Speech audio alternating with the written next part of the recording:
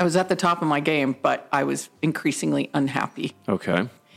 I was so having to keep up with the Joneses. It was the imposter syndrome. Okay. I don't know why, but the longer I was in it, the more afraid I was to lose it and to lose the money and to lose all of those things. And so I finally figured out that I needed to do something to figure out what's going on. And so in the midst of all of that, getting some coaching and some counseling and things like that,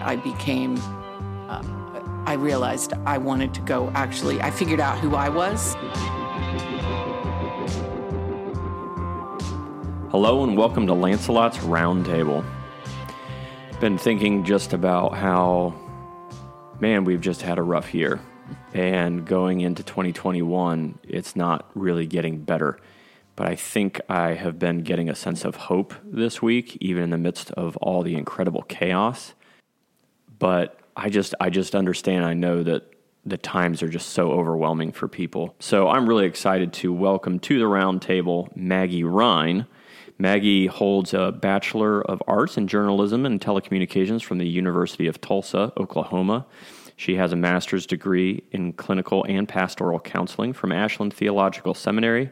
She's a licensed professional clinical counselor and supervisor, State of Ohio counselor, social work, and several other great credentials. Maggie, welcome to the roundtable. Thank you, Lance. Thanks so much for having me. Yeah, we're really excited and thrilled to have you here. So could you just tell the people here that are listening, just give us a little bit of your background, whatever you want to share, so that we can get to know you a little bit. Well, this is my second career. You said I have a bachelor in journalism and telecom. That was actually my first career. I wanted to be in TV news, actually. Okay, all right. But then I hated it. So I ended up in radio. Interesting. And actually just so I had a reason to stay in Tulsa instead of go home for the summer. I got an internship just so I could play like I was actually doing something important instead of going home for, in between like sophomore and junior year of college. Gotcha. And just stayed in it for almost 30 years. Oh, wow. I was in radio. What type of radio? I did mornings. Okay. Oh, that was the last several. Okay. So I was on the air. Okay. At country radio throughout the whole time. Awesome. Are you a country fan? Actually, I was not. I am not either. But did you become? First, I did become, when in Rome or, yeah. But I when I was in college, actually, and looking for a reason to stay in town for the summer, I had a roommate who was from Muskogee, Oklahoma, which you don't know this, but years and years ago, there was a song called Okie from Muskogee, and it was this big country song. And so when you say that, she was from Muskogee, you just know she was just this, country person. And every time I left the room, she would change the radio station from my love, which was rock or pop or something. There you go. To country. And it became just like too much trouble to change it back. So I just kind of started getting used to it. Yeah. And that was one of the places that I applied for an internship. And that was who hired me. And I just never left. And I did become a huge fan. To this day, I think they're just incredible musicians and they're incredible people. Mm-hmm. I mean, in lots of music, obviously, they're incredible people. But I don't know. And probably the older I get, the values that a lot of them sing about, God and that kind of thing. Yeah. I don't know. Yeah, that makes sense. There's something wholesome about country beer music, and I think. Pickup Yeah. trucks. You're right. Yeah. Something wholesome and safe there. Makes you think of some good food and good people. Yeah, there I'd you say. go. I've never really enjoyed country music. I think you just haven't listened to it long enough. I've heard that multiple times. Or have you heard this one? It grows on you, and then they'd say, yeah, like a wart. Yeah. I haven't heard that one, no. But I also have heard that if you just need to listen to the right country music. There really is. You can find something, whatever kind of music you like, you can find some country that sort of fits, I think. That makes sense. But so I ended up, I actually have a CMA award. Okay, that's cool. So, I was at the top of my game, but I was increasingly unhappy. Okay. In it, because I just needed to do something maybe more. I was so having to keep up with the Joneses. It was the imposter syndrome. Okay. I don't know why, but the longer I was in it, the more afraid I was to lose it and to lose the money and to lose all of those things. And so I finally figured out that I needed to do something to figure out what's going on. And so in the midst of all of that, getting some coaching and some counseling and things like that, I realized I wanted to go I figured out who I was. Interesting. Instead of just what I did, I figured out who I was. Yeah. And why I mattered, even if what I did, I didn't do any longer. Yeah. And that was so game-changing for me that I decided I wanted to go back to school and help other people figure that out too. So. Can you talk a little bit about that process? Like, because it had to have been a long process of just doing life, going through all the motions, living through that, and then was it like an inkling in the back of your mind that just kind of grew over time? How did that process work itself out? Both. It was an inkling and it was a process. Honestly, as I said, more and more unhappy. Yeah. And one night, so I kind of knew I needed to give this up. But in the midst of it, thinking giving it up, that terrified me. And because I had no idea who I would be. If I gave this up, why will anybody care about who I am? Yeah. Or why do I matter, that kind of thing. So I literally was contemplating suicide. Wow. Because I just was terrified and didn't know but I didn't really have anything in the house other than Excedrin. And I just didn't think that would, So I ended up interestingly enough, I went to a Tony Robbins conference. Yeah, okay. You know, Tony Robbins, big motivational guru, big tall guy. Yeah. Used to have. So I went to a Tony Robbins thing, and they do this process. He calls it the Dickens process, where he has you imagine if you take all the pain that you're feeling right now, all the things that are holding you back, all the whatever, and you carry that with you 5 years into your future. So if nothing changes but more of it, 5 years in your future, what does life look like? Yeah. And then you do 10 years in your future, and then maybe 20 years, whatever. And by the end, and this is maybe an hour at least long process that he's leading you through. Wow. And really imagining and giving you all these prompts so that you could, and literally by the end of it, people are on the floor just in pain and tears, and because you are so there. And for me, I saw my life at the end of my life, whenever that would be, I'm in a hospital bed and I'm completely alone. Wow. And nobody, and the nurses are taking care of me, but they don't really care because they don't know me. Yeah. And there's nobody around that knows me or that, and in my image, I'm saying, but I used to be somebody, and I used to be loved, but there was nobody left that loved me because I didn't let anybody in. And this was in real life. I was too afraid to let anybody in. Okay. And so as I imagine myself 10 years down the road, I'm dying alone in a hospital bed. That was the most terrifying picture. And it kind of drove everything I did after that. I was determined I will not end up like that. And so after this experience, then he brings you back and he's like, guess what? That doesn't have to be your future. Wow. Because here you are right now at a crossroads. You've got a choice.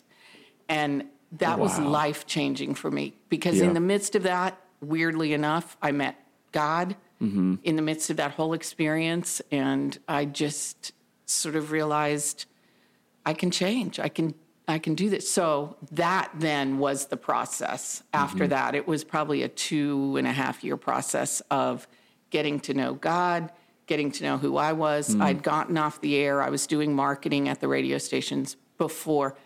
Then after that 2 year process of getting some counseling and some coaching and that kind of thing, that's then when I decided, okay, I got this. Now I got to go and give it away.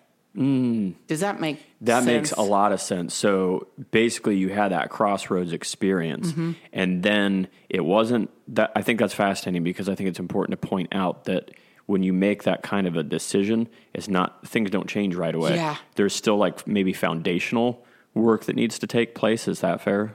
100%. It's interesting you say that. And we might talk about this later on, but I have this program now that I've developed called SOAR in how you kind of change your life, how you go through transition, how you thrive, how you deal with adversity, all those things. Basically, it's kind of how, I'd say how you can thrive.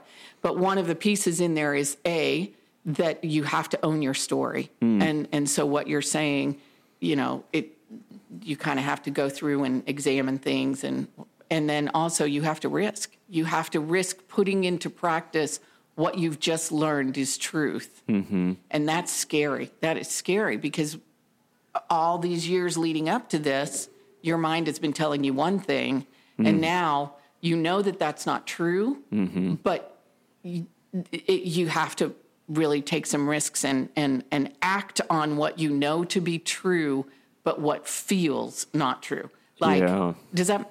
Yeah, it does. That makes a lot of sense. So I'm thinking about, I'm relating because we were talking about this before the show. Lance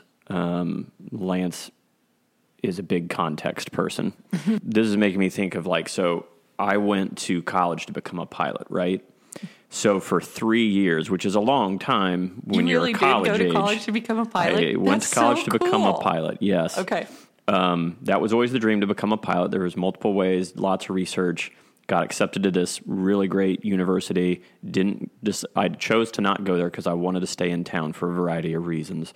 I felt like that was the right thing to do. Really felt like that was the right thing to do. Really felt like I was supposed to be a pilot. Really felt like I was going to be able to travel the world and have these adventures and do these different things. So I poured everything I had, mentally, emotionally, into that end goal of becoming a pilot. Yeah. So I knew how much it was going to, I thought I knew how much it was going to cost. But the way that story ended up ending is I got really into debt because flight costs are super expensive. I was hell-bent on just doing it, so I wasn't looking at anything else. It was just, I'm getting this done. This is my goal. This is objective. This is who I am. Because that whole time I was going, all my friends, it was all, Lance is going to be a pilot. He's going to go around. So identity got infused into me. And there was a specific point, I don't remember which season it was, but I was really, really in debt. And it had really, my ability to keep doing it had been really just slowing down. And there were really weird obstacles. I couldn't get a plane for 3 days in a row because there's lots of reasons why. But at Ohio State University, there was a whole fleet of planes, but there's a bunch of students that go. And there's different reasons why you'll get a plane on any given day.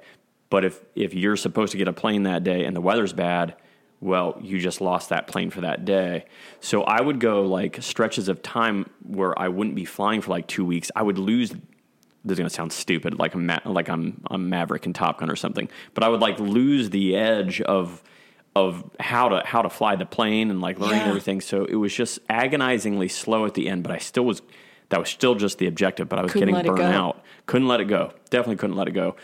My friends were starting to graduate because I was just taking too long. I had everything else done. I was just doing these last couple aviation classes. My dad doesn't usually do this type of a thing, but he sat me down. He's he basically laid it out. You're really in debt. You're not going to be making a lot of money in the beginning, maybe not at all. There was also the fact that 9/11 had happened. Oh, wow. 2 years prior. So the industry, the whole flight industry was just not doing well, really bleeding. So he was basically you're really in debt and you're only halfway through all the stuff that you have to do. And I was right at this halfway mark. And I looked at that road ahead and I was I'll be $100 and some $1,000 in debt when I'm done. And the people when they're done, you don't have a job in an airline. You have to work to get there. After you've worked all of that to get the license or to get your, then you have to go and find a job and work. And it's all about just building up the hours until you have enough hours that an airline will even look at you, much less hire you. Wow. So I realized, oh my gosh, I can't do this. And I think looking back on, I think something actually snapped in my mind when that happened. One of the hardest things I've ever had to do was write the letter, because you have to write a letter to get out of the program. So I had to write a letter to the director of aviation to say I'm exiting the program, which was beyond difficult in my mind because it was this thing. So when you're just saying all of that, it's just, maybe mine was more microscopic, but it's just, it's taking me right back to that. And I was super poor, because I ended up graduating with a degree in aviation. It just wasn't. I just didn't finish the flight program. But man, finishing that degree and going to college when I knew I wasn't wasn't going to be a pilot, I just felt I had no idea what I was going to do. So how did you go through that process? What helped you to go through that process, do you think? That's a good question. I don't think I did it well at all. I don't think I did it well at all. I mean, honestly, I needed to keep anything in my mind to keep me from that defeat. But then there was other massive defeats that happened in my life around that same time. It wasn't just that. There was just really big, gut-wrenching defeats that happened. And it's funny because, we've talked about, the whole life coaching thing. I think I needed a life coach then. I was very bitter, resentful, and angry. I didn't even know what a life coach was back then. But I needed to be able to stop and refocus and reprocess what had happened and then do what you just talked about, I think, which is a 2-year or something like that process of realizing what had happened and then figuring out how to find a path to move on, because I didn't for years. I was just basically I would go work and I worked at a bank. It wasn't anything. That was the worst part, is I went from not wanting to be a cubicle person to being a cubicle person. I was supposed to be a pilot flying all over the world. Wow. So now I'm a cubicle guy. So now this is your identity. All this, what you had thought was this horrible identity that you don't want. Now this is who I am. And yep. Wow. Yeah, it was rough. I think over time, I kind of came out of it. But I remember not being able to look in the sky. I couldn't look up into the sky because the idea of seeing an airplane just gave me so much. It gave me pain to see one. Wow, it's so interesting. So many things that you said in that story. One of which was just a little line that you threw away, but it's so powerful. You said your identity became fused with that. Yeah. Oh, definitely. And I mean, that's such a great picture. And in fact, it's so normal and prevalent, but so unhealthy. And it's such a killer for us. But we do that. We fuse our identity with certain things or whatever. Yeah. And so, and two, I think about, for me, it was a choice. And for you, it was wrenched away from you. Yeah, sure. And that, I think, makes it harder too. Yeah.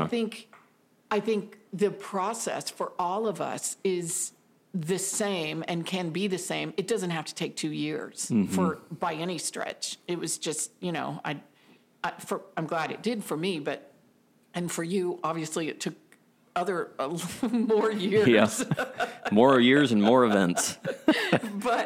But I think I have to believe that no matter what our process is, I believe, my faith says that God is always working, even when we can't see it, even when we have, made the bed, that he's not up there like some of our parents said, you made your bed, now you lie in it or whatever that thing is. Yeah, he's not saying that. He is still working to help. Yeah, it's so much easier for me to think about that now than it was. But that's a hindrance, right? If you can't process your story. Yeah. So I think I want to talk to you about that a little bit, because I'm thinking back then, this is the things that Lance would have said to you. If that Lance was here right now, he would have said oh, it's okay, I'm sure something will work out and it'll be fine and something will come along. And if you asked me how I felt about it, I probably would have said sad, but I would always go too positive, especially when talking with people. So how do you think you would have been able to, what do you think you would have done to maybe get me to look at it? How could I have looked at it and processed it? So that you wouldn't have, so that you would have been able to grieve the loss, I think, to start. That's good.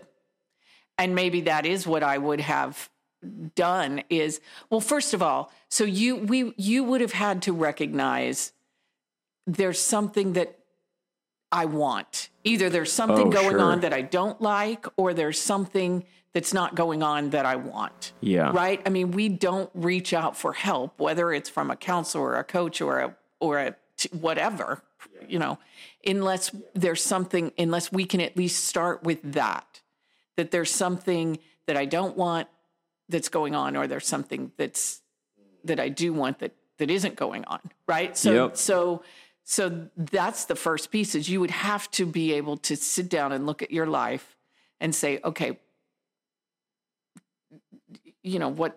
how is this what I want? Is this who I want to be? Yeah. Is this, and that could have been a function of your age. Transition and change happens all throughout life. Yeah. And it's good. It's going to be challenging. There's going to be loss and there's going to be gain in every single event that happens. And some of it, So I think for all of us, it's important to say, okay, what am I feeling? Yeah. Who do I want to be? And let's take it to COVID, right? Yeah. There is so much uncertainty and so much loss and so much, we don't know when it won't get back to where it was, probably on some level. What is normal, the new, all of those things. Yeah. But I like to say, instead of saying, what can I control? Like, you couldn't control the whole aviation thing and, some things you couldn't. Instead of saying that, I can't control if I'm going to get COVID or not. I can to some extent, but, I can't.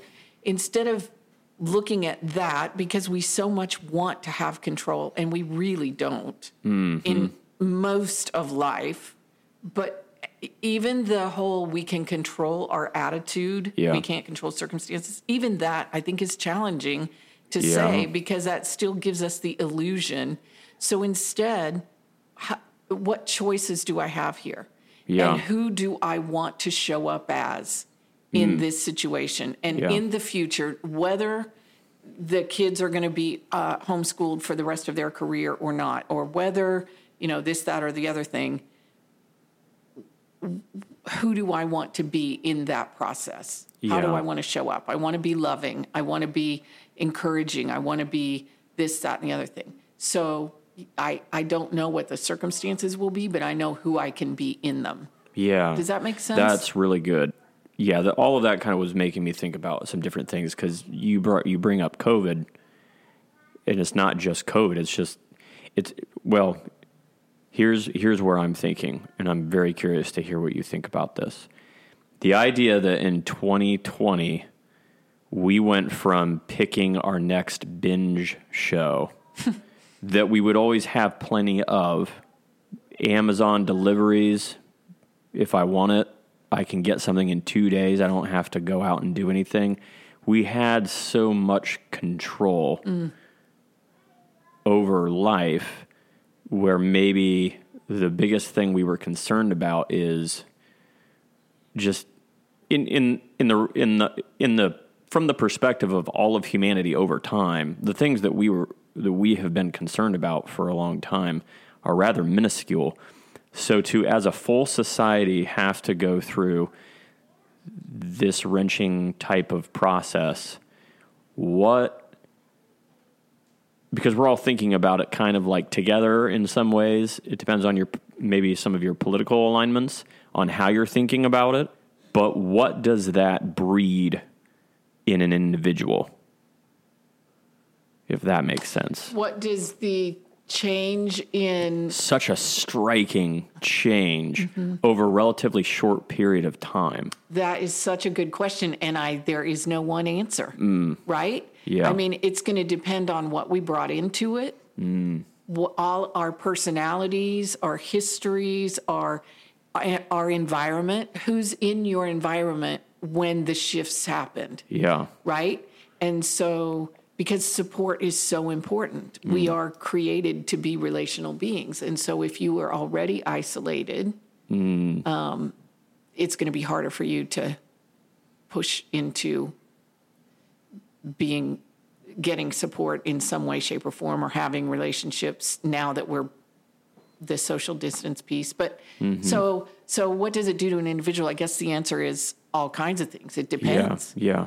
But certainly the uncertainty, just as a whole in humanity and our biology, uncertainty creates stress. Right, sure. And stress creates adrenaline. And adrenaline over time creates chronic difficulty unless we're able to mitigate those factors in some way, unless we're able to deal in a healthy way with the stress. We have been under chronic stress in this country and in the world, but in this country because of all the additional things that we have going on, plus COVID, for a long time. Yeah. So are there ways that we talked about this prior again, but the idea of self-evaluation, are there any practical steps or thoughts that you can provide along the lines of like just how to practically be able to self-evaluate yourself? Because in my understanding is these types of things, they can grow in the background and then just kind of destroy things in time. So like the idea of maybe being able to get ahead of it. Yeah, I think one of the most important things, I love that you just said that, is that they can just, I don't know how you said it, they can develop in the background and then all of a sudden explode. Boom, yeah. I don't know how you said it, but that's so key. Self-awareness is so huge that you have to be aware before you can beware. Right? So it's so important to be self-aware of, and so stopping and asking yourself, what's going on? What am I feeling? What am I thinking? What's happening in my body? Looking at those kinds of things. And then depending on if you are somebody that has struggled with self-awareness in the past or don't feel like you have a good grasp on, then get help with a friend even. And there are all kinds of things you can find on the internet, or just some questions that you can ask your friends, like how am I coming across, or what are you noticing in me, or those kinds of things. That's a really good point. Sorry, I didn't want to derail that's you. All right. I'm watching your face as you process that. Like you say that, and it's just like what a great check with the people that know you. Am I behaving any differently? They would know. Yeah.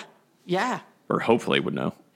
And it's kind of a hard thing for a lot of people to be self-aware, because that means we have to look at all the feelings. We have to look at all the body sensations. We have to put down the alcohol or the TV show or the this or that or the other thing long enough to actually notice what's going on. But only when we notice what's going on can we actually calm and deal with the stress that's happening. Yeah. Does that make sense? That does make sense. And I kind of made a decision after everything that happened on Tuesday. Tuesday was the shocking storming of the Capitol. So after that happened, I had already been seeing different things on social media. And I think when I woke up the next day, I made a mental thought. I just need to not be on social media. And I definitely, that's a hard one to just blanket out there and say, but I was very conscious that I needed to be on social media a fraction amount of the time that I was. The times that I would normally get on social media, I decided I was going to do something else instead. That was just a part of what was in my mind. I'm trying to get back to what I was thinking. That's so key. And again, that's one of those things we take for granted and we do automatically. Yep. And it can wreak havoc. Yes. Not just in the fact that we're not then aware of what's going on, we've zoned out, but taken to the next level, social media can really cause the comparison, just all of that, even before all of this last year, can cause depression as we compare, and anxiety, and that whole imposter syndrome, like I mentioned before, not good enough, all that stuff. Yeah. Yeah. So we don't need to go on about that. That's pretty well documented, all the social media ills. Yes. But did you watch The Social Dilemma? I haven't. I've heard of it. Oh, my word. But I've heard that if you watch it, that's on Netflix, I believe. Yes, it is. If you watch it, I've been told that it might freak you out. And I've been getting freaked out, I think, by a lot of things recently. But there was Elon Musk was on the Joe Rogan podcast. I love the Joe Rogan podcast. He was on the Joe Rogan podcast a while ago. Oh, man, maybe I'm getting it mixed up. I do this all the time where I'll have a thought and I listen to too much Joe Rogan. But anyway, on the Joe Rogan podcast, it might have been Elon Musk or it might have been somebody else. They brought up the concept of that eventually will be part machine. And then I think it was Elon Musk. Again, it could have been somebody else. Basically came back to Joe with the comment, we kind of already are. Think about your cell phone. How much of your life do you use your phone? Is your phone an integral part of the things that you do? Yeah. It's your timekeeper. It's your entertainment. It's how you figure out how to go places. I was thinking about this so we got snowed in at Kim's parents' log cabin for New Year or for Christmas Eve. We got snowed in there. What a place to be snowed in. Yes. But I remember having the thought like, oh my goodness, I got my family stuck down here in the middle of a snowstorm. What if the situation had been slightly worse? What if we had been off the road? Like, my phone can't rescue me in that situation. So then I had this huge night-long anxiety thing of like, I should have checked, I should have done this, I should have been prepared. Yeah. And I wasn't prepared, and that scared me. That's a good kind of fear, I think, a good kind of wake-up call type of a fear. I wanted to go back to something that we were talking about, though, because this is something I've been thinking about quite a bit. So if you can get to the point where you decide that you don't want to just... How do I want to word this? Where you don't just want to maybe live by the status quo that you've been living. And maybe that you are just aware that something's off and you don't know what it is, but something's off. But in order to figure out what's off and what needs to be corrected, I feel like you have to kind of be ready to stare into a bit of a scary abyss.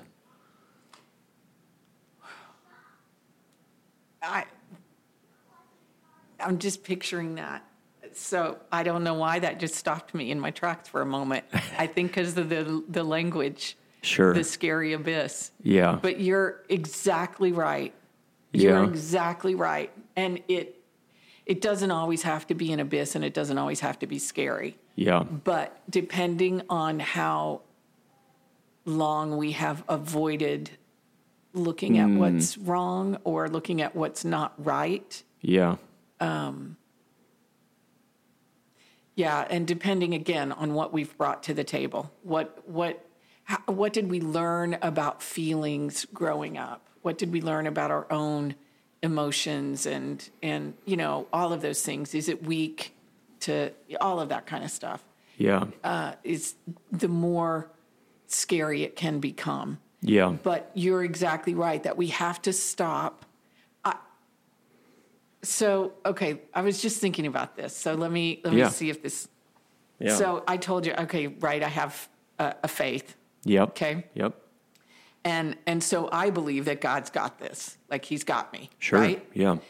But a lot of times we don't feel it or know it or see it initially. Yeah. Right? And so imagine that we are standing on a cliff. Mm-hmm.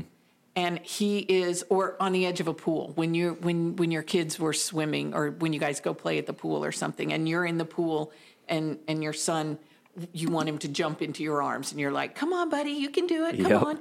And he is just terrified to jump into your arms, right? Yeah, right. And then finally he has to face that scary abyss and jump into your arms, and then you've got him. But until he actually takes that risk, he won't know that, and he'll always be stuck there on the edge of that pool. And I think that's true for all of us. Yeah. That until we take that risk, And for me, I believe that, so I'm taking the risk and God's got me. But until we can face that and say, I'm going to take the risk. And so the thing I've been working on recently is we need support. Yep. We all need support from ourselves, God, and others. You're right. Right? Yep. We are created as relational beings. And so we've got to have community. We've got to have support. Mm-hmm. There is no such thing as an individual brain. We all, whatever. But we need that support of ourselves too. And building that can be the bridge over that chasm, over that abyss, because we're always with ourselves. Yeah. And so we've got to build support for and from ourselves first that makes it so much easier to take those risks and to face those, to put down the social media, to put down the coping mechanism or whatever, because I'm supporting myself. I don't know if I'm making any sense. You're making a lot of sense. So that idea of having a support network in place, which there's multiple ways that you can have support. Obviously, relational is very key, I think. But even just like you can build up your internal supports. I don't know if that's a thing or not, but you can build up your internal supports, like making just good small decisions. That's something I've been thinking about a lot recently, is just making a lot of good small decisions really can add up. So if I make the decision to, stick with the social media thing, instead of checking my social media, how about I just do 5 push-ups instead? Let's do that. Or how about instead of streaming 4 episodes in an evening, how about I spend the first part of my evening reading something? Wow, that you're just one teeny little step. You're right. Makes every a difference. Day or every, whatever. You're right. Adds builds up self-confidence, because that's one thing I can remember, because as you were talking, I was thinking about, again, back to the post-pilot days, the idea of never getting into a plane again was so hard to look at, and the idea of the unknown, now that I'm not a pilot, what am I? Self identity. And looking back, because there were so many things to look on, to me, that I think that's why I think of an abyss. Because to me, being like 23 years old and looking at that giant mess, it felt like if I looked at it, I'd be falling into a black hole, which I felt like I was kind of already falling into, even if I wasn't looking at it. Because I didn't make any like overtly horrific decisions or anything, but I can remember isolating in terms of not sharing as much with friends that I would have shared more things with, because it gets exhausting. You're thinking about all the things that you're sad and frustrated about, and you don't really feel like talking about it, because then you're just thinking and feeling about it more, but you kind of need to do that. I don't really know where I was going with any of that, but those were thoughts. But you just make such a good point about that terror of looking into that big black hole. And if we don't have support, we can get it from, we need it from all 3 of those places, God, ourselves, and others, I think. But one builds on another. So if you, like you said, were isolated and you had no friends left and you did it, you could start with yourself. You could start with God. If you don't have a faith and you don't, you can start with your friends. You can start with yourself. You can, you can start in any one of those places. But we need to have support, or we won't want to look in that big black hole. But when we get support from wherever, even like a counselor or a coach or somebody that's going to help you see, wait a minute, the black hole is not all you are. That is not all there is. You were not just a pilot. Yeah. You wanted to be a pilot because of what? You wanted the adventure. Yep. You wanted to be able to travel. You wanted to be able to welcome, hot flight attendants. That's true. That's true. I did. Whatever it may have been, So how can you live out those values somewhere else? Of course you're upset. Yeah. Because you don't know who you're going to be, and you don't know. Right. And you're telling me you were 23. Right. So, So I think that's a big thing for support too. And if you don't have anybody else, you can start to do that for yourself. Even when we make mistakes, like that wasn't a mistake, but even when we make mistakes and we don't prepare for my family being snowed in or something, you can validate yourself in that. You maybe we're not validating, we're approving of certain behaviors, but the self that did those behaviors, we can still validate. And our desire to do better is a huge plus. That's something we can validate. Well, of course you're upset that you didn't prepare for your family to be snowed in. That's okay. We're going to get through this. Yep. And start making lists. Notice when I'm doing this, I'm putting my hand on I know that probably, it feels really woo-woo for a guy, but I do this a lot. She does it all the time. I'm pretty used to it. Yeah, touch is really important. Biologically, it brings our stress down. And so again, if we don't have somebody else doing that, doing it for ourselves, just putting your hand over your heart and giving yourself compassion. It's going to be okay. Yeah. Maybe we don't know how, but we're not going to be able to figure out how. And again, this goes back to COVID and where all of us are in this generalized anxiety sort of place. We maybe don't know how it's going to be okay, but we're never going to be able to figure out how personally we can until we can calm ourselves. When we're in the midst of a meltdown and our adrenaline is flowing, our logic shuts down. And that again is a biological way of keeping us safe. Yeah. But so we've got to. Anyway, I'm sort of all over the place. No, you're great. This is great. Yeah. So a question just came in. Can you tell us more about how SOAR can help in these situations that we're talking about? Yeah.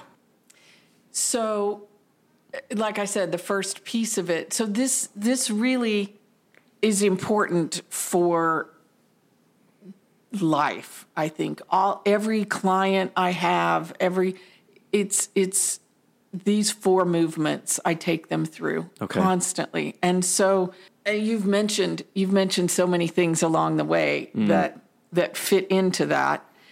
So SOAR stands for support, ownership, attention, and risk. And so when we talk about being resilient, right? There are four signs, 4 things we need to be resilient. Okay. So we want to be resilient out of COVID, right? Yeah. So the 4 habits are, for one, relationships, right? So, and you mentioned originally you were isolating. Yeah. Right? Sure was. Which makes so much sense. We don't want to talk about our stuff, and we don't want to bring other people down, and we don't want to be weak, and we don't want to be all of those things. Definitely didn't want to be weak. Right. Yep. But we need nurturing social relationships. So it doesn't have to be a romantic relationship. Any sort of supportive, validating, empathic relationship. So if you have nobody in your life, that's a good time to start with getting counseling or coaching or something like that, or a spiritual, somebody to come alongside, that kind of thing. Yeah. But support from ourselves, from God, and from others. Yeah.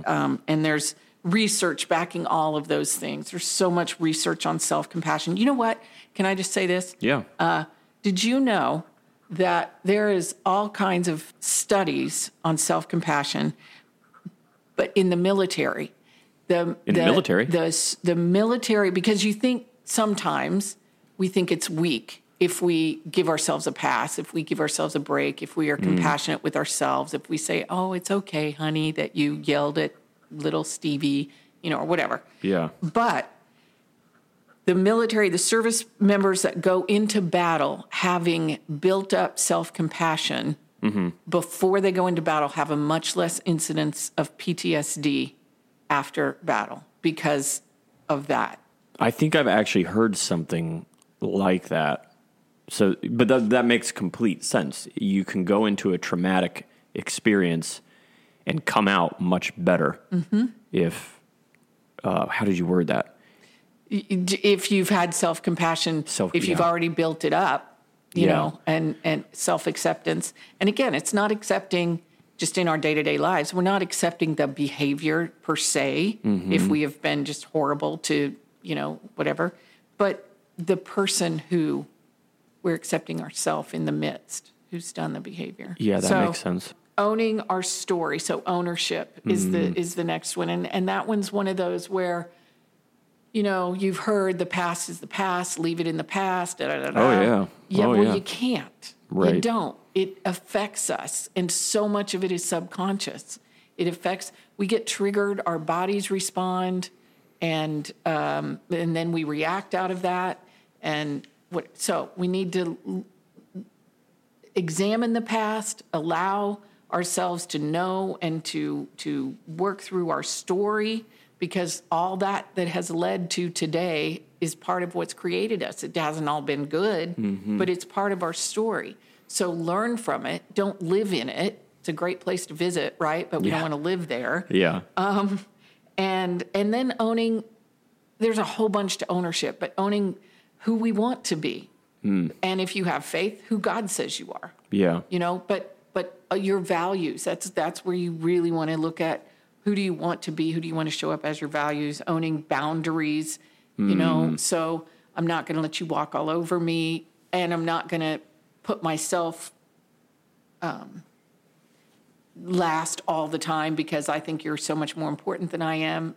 You know, it's all of that is ownership. It's good. The third one is attention, and that's all about mindfulness. And you've mentioned so much in different ways about how do we self-evaluate? How do we know if something's wrong? How do we do that? That's where the A comes in. There's so much importance on being self-aware and paying attention to our body sensations. Yeah. Every time I walk in Giant Eagle and my heart starts racing or something. So what's that about? And so anyway, I just made that up. I don't know where that came from, but no, that's good. Yeah. Almost like attentiveness, being attentive to what's 100%, going on. Yes. And then, you know, again, you're probably going to get tired of me talking about this, but faith-wise, there's so much. Pay attention to what God is doing right now in the moment. Where is He in the moment? You know, because that gives me a boundary or an anchor. You know, wow. So paying attention to your thoughts. Oh my word, that's so huge. Don't believe everything you think. Wow. Right? Yeah. Because our thoughts are just way back in the beginning of our time together, you mentioned being fused with your identity. Yep. Or your identity being fused with that of being a pilot. Yeah. So we can fuse with our thoughts, and then it becomes real and true to us. But our thoughts are just words. They're just mechanical, you know, electric, magnetic, blah, blah, blah. I'm not a neuroscientist, so I'm not going to use the right words.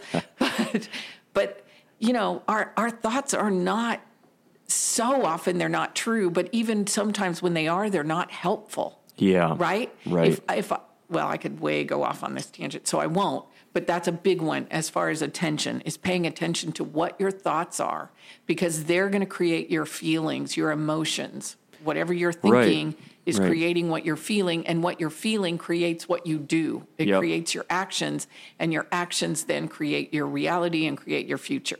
So if you want to change your actions and have a better future, you got to start with your thoughts. That's really good. I want to ask something on that because that feels so big to me. So what do you tell people when they just express the state of being where they don't know how to stop? They don't know how to stop the thoughts that just keep coming. I'll never this, I'll never that. I don't have this, I don't have that. Just all that, all those negative thoughts that the way I think about it, again, going back to aviation, is the one thing you never want to do when you're flying is get into a flat spin. If you get into a flat spin, you can't recover. There's lots of things that you can recover from when you're flying.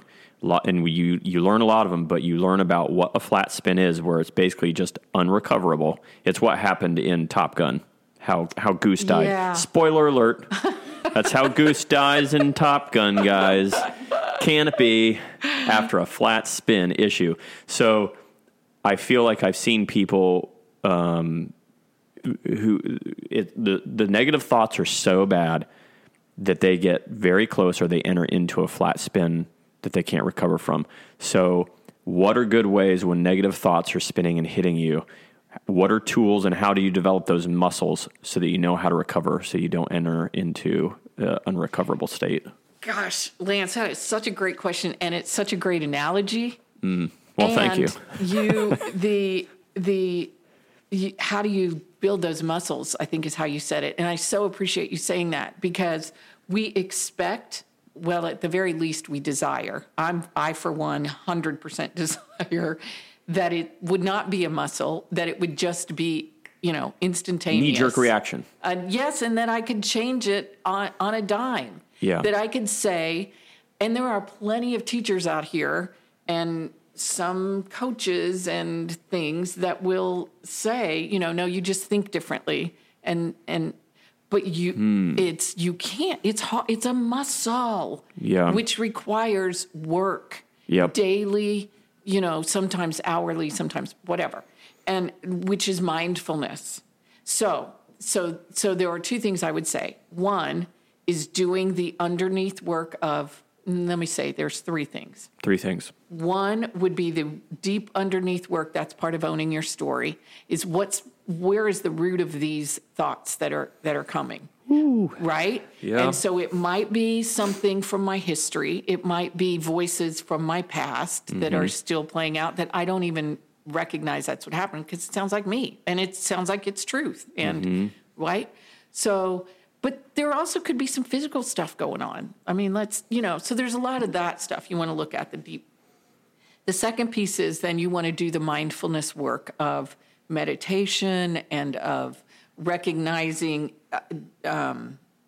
just recognizing those thoughts and doing the, building the muscle of defusing, like unhooking from the thoughts. And there's all different kinds of ways that you can do that. One of which is just, so to say this, I'm not good enough. Just say that to me. I'm not good enough. Or something that you would maybe normally kind of struggle with. Is there a thought that you have a negative thought that sometimes... Oh, yeah. The resource ceiling is glass and I'll never break it. Okay.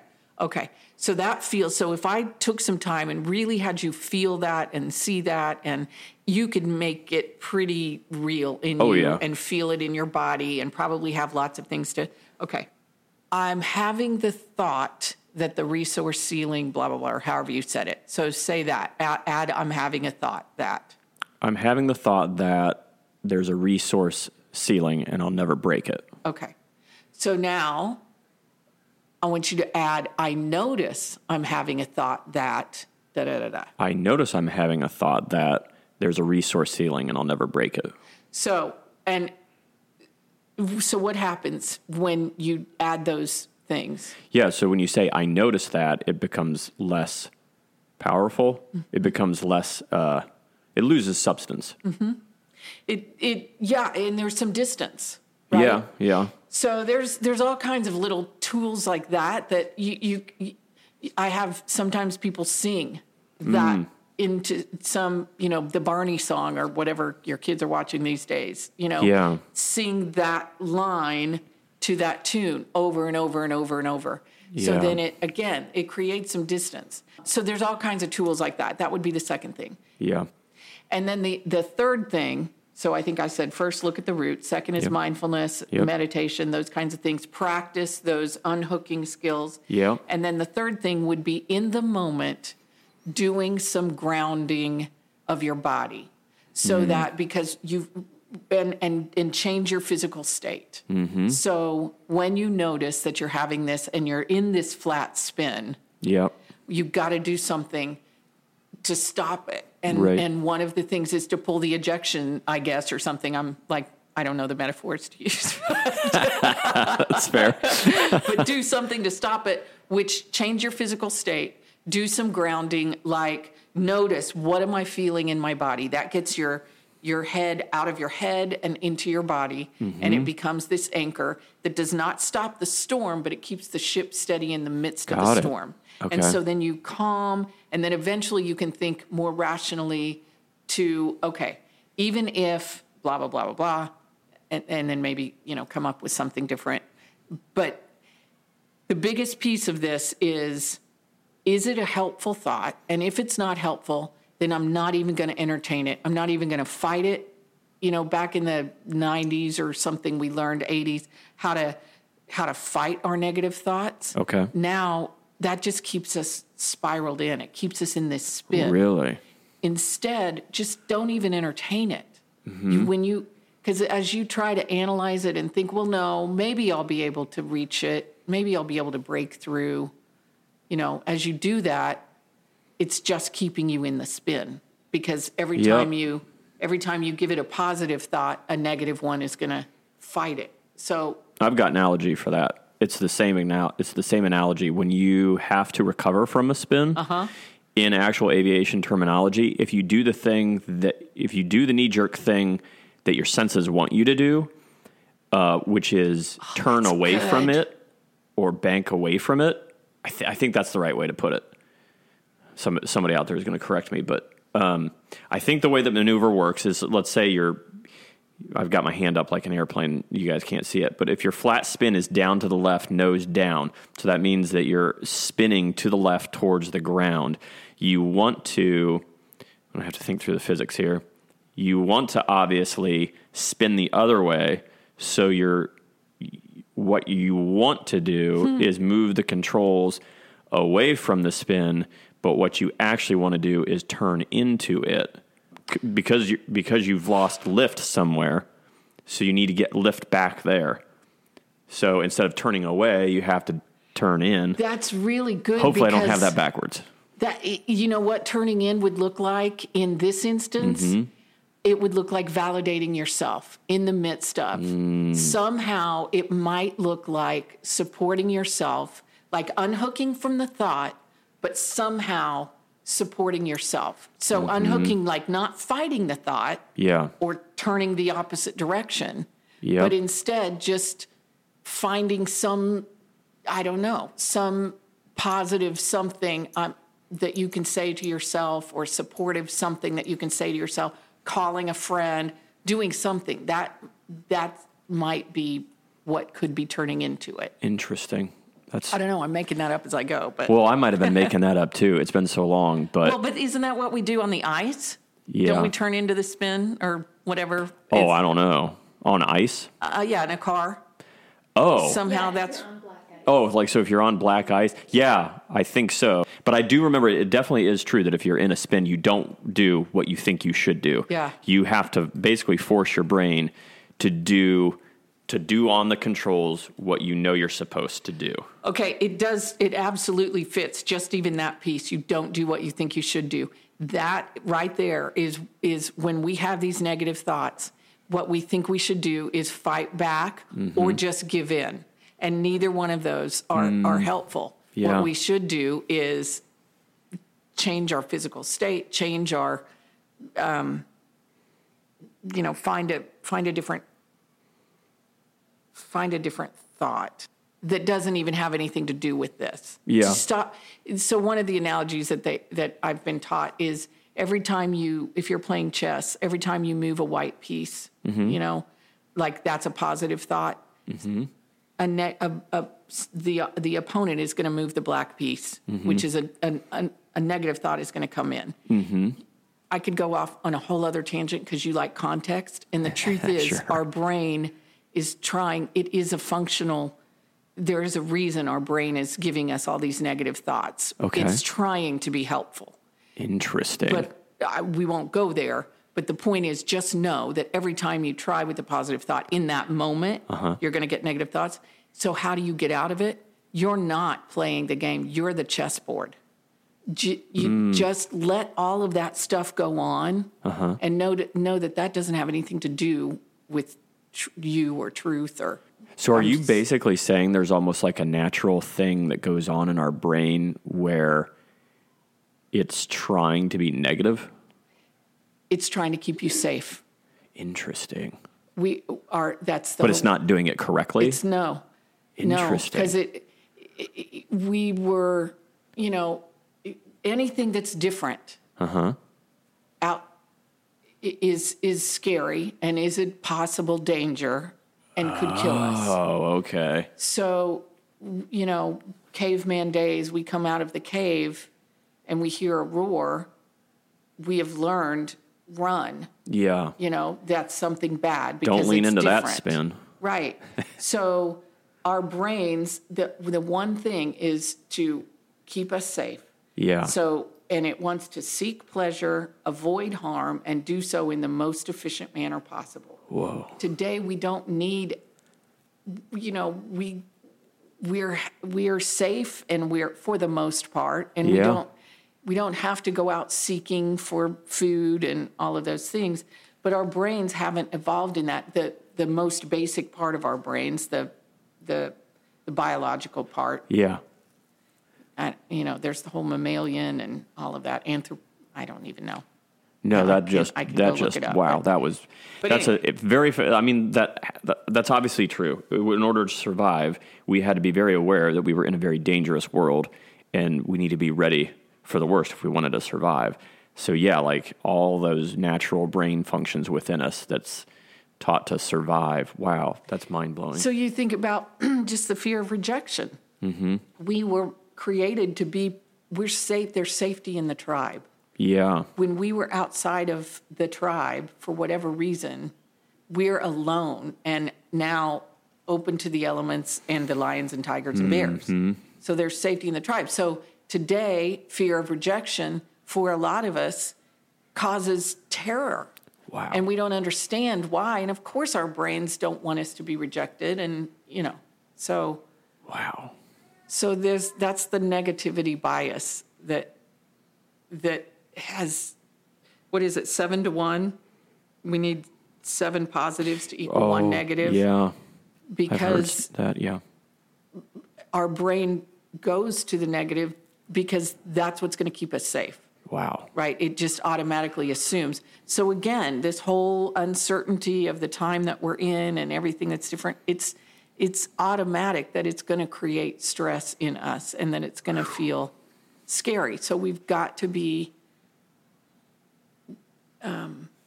intentional about looking at what's happening in our bodies and where our thoughts are going. And so I kind of want to make sure I understand that, because I feel like that point was really good. So the idea that you don't want to fight the thought, like the negative thoughts as they come in. Instead, what you want to be doing is being there's a couple things, but I think this is what I heard. So just tell me what I've missed. Being aware of what's going on and basically telling yourself that you're going to be okay or that it's okay. Instead of fighting the negative thought, what's the thing that I want to do? Well, you want to notice it. Mm-hmm. And if it's something that's absolutely in the moment, if you try to fight it when you're already feeling amped up or sad or something like that, if you try to fight back in the moment, a lot of times you're just going to stay in that spin. Got it. Right? So the better thing to do is do some body awareness stuff. Notice what feelings, what emotions you're having, what body sensations you're feeling. Name the emotion, that kind of thing. Let things calm, and then you can look at the thought and do some exploration. Is this true? Or even, is this something that I want to really allow myself to focus on? Yeah. And if not, then what am I going to put in my mind instead? And be intentional about focusing on the positives, the truths, the affirmations all over your house or whatever. And I don't want to sound woo-woo, but it honestly, it does. For some of us, we have a bent to go all the time toward worry or toward negative, depression or whatever. So we've got to be intentional about putting the other stuff in. Yeah, that makes sense. I was trying to figure out if we got to the R. I didn't know if we got to the R. I don't think so. But that's good because it's a good place where we come to. The R is to risk doing all of that. The R is to risk. Once you have, sometimes that's where people have to start. I have to risk asking for support. So you go back to I have to risk looking at my past. I have to risk owning who I want to be and deciding what my values are. And I have to risk being kind when I really want to beat up this person. I have to risk putting down the phone and doing some meditation instead, or like you said, doing 5 push-ups, or So risk is kind of where the rubber meets the road. If we've done all 3 of the first things and we don't actually put it into action, risk is where we're putting it into action. If we don't put it into action, we've learned all this, but nothing's happening. Yeah, nothing's actually happening. Yeah. That makes sense. All right. Well, man, so many good things that we talked about. There's a lot more I would love to discuss. We're just getting close to time. So, Maggie, can you just tell the folks how they can find you, if you want to be found? And if there's people that have just like heard this episode and they're like, okay, totally confused. I need something. I need to go. I need resources. So you know what? I'll make it easy. MaggieRhine.com. So you can go there for all of that. And I have on the resources page. Okay. Some all the kinds of things that we talked about. There's a mini course just on support. Interesting. All those things that we talked about. So there's that. There is what to do if you're feeling anxiety. How do we? So even if you don't want to get a counselor or a coach, or you don't want to do some one-on-one, there's some resources there just to how do I help myself? Fantastic. What are some things, some steps that I can go through? There's some cool mindfulness stuff on there. Family mindfulness activities. So how do you get your kids involved in doing these things? So there's, all kinds of things on just MaggieRhine.com. Rhine with an H, correct? Rhine like the river with an H, yes. Rhine like the river. I like that. MaggieRhine.com. So go hit up her page. And I haven't done this yet, but I've been thinking about doing this. So for this episode, I'm going to do you're my first guest I'm going to do this for. So I would like to have you back on. So folks, if you have questions for Maggie, I want you to go to LancelotsRoundtable.com. And we have a way where you can reach out to us. I believe it's an email link. So shoot me an email and send me a question that you want me to ask Maggie next time she's on. We'll see if that does anything. We'll see if we get any traction there. But anyway, thanks so much for coming on. Gosh, Lance, I just could sit here and chat with you for hours. So thank you so much. It was great. Yeah, very good. Thanks, everybody, for listening. And we'll see you next time.